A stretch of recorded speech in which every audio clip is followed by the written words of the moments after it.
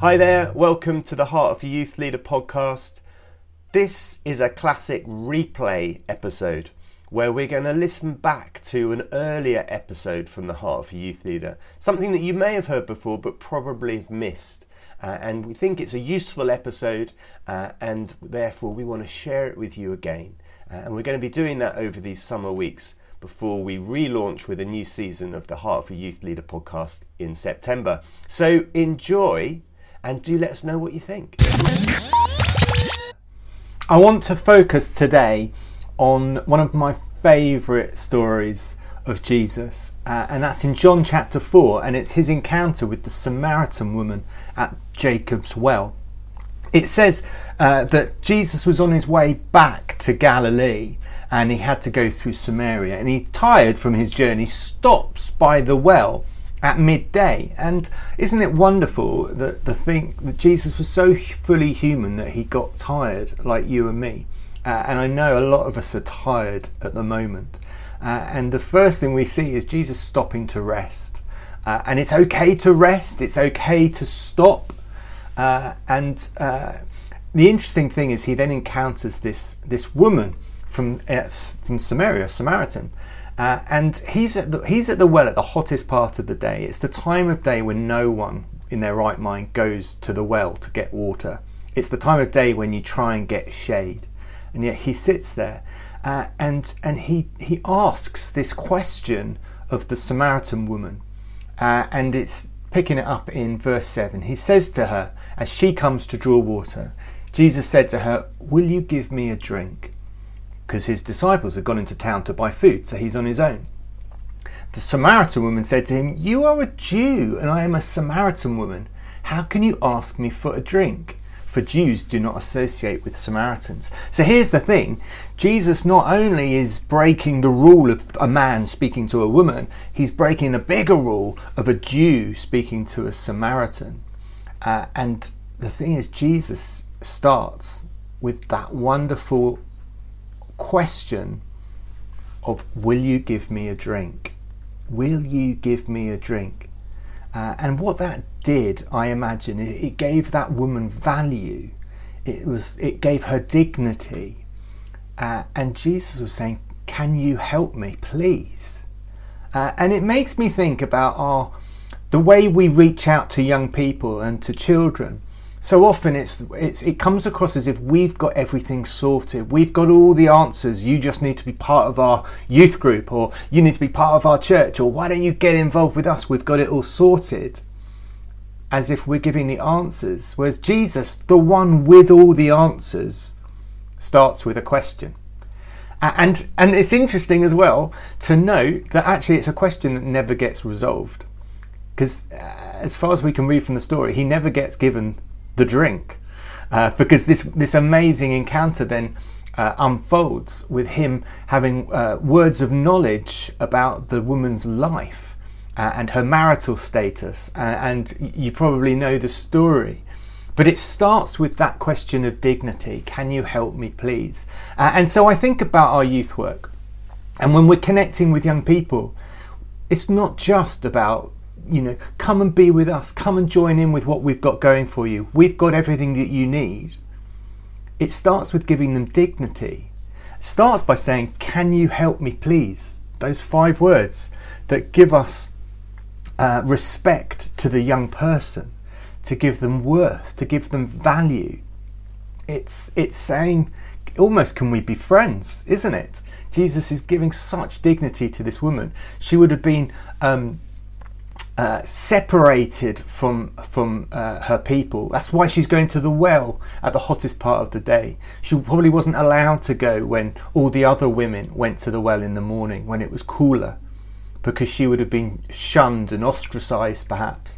So she knew she had to go when it's hot because she knew there'd be no one there. Or maybe it was just that she was embarrassed by her situation and she therefore hid herself from everybody else. But Jesus noticed her and goes, can you help me, please? Not, I've got all you need, come and follow me.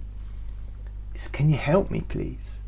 And because of that question, it unpacks so much in the woman that she gets confused. She doesn't understand what Jesus is offering. And so she says, how can you be speaking to me, let alone taking a drink from me? And Jesus wonderfully, compassionately says, if you knew the gift of God and who it is that asks you for a drink, you would have asked him and he would have given you living water. He would have given you living water.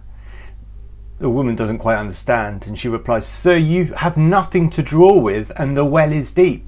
Where can you get this living water? Jesus says, everyone who drinks this water from the well will be thirsty again, but whoever drinks the water I give them will never thirst. Because he's talking about the water of life that brings eternal life and is found through God and in him.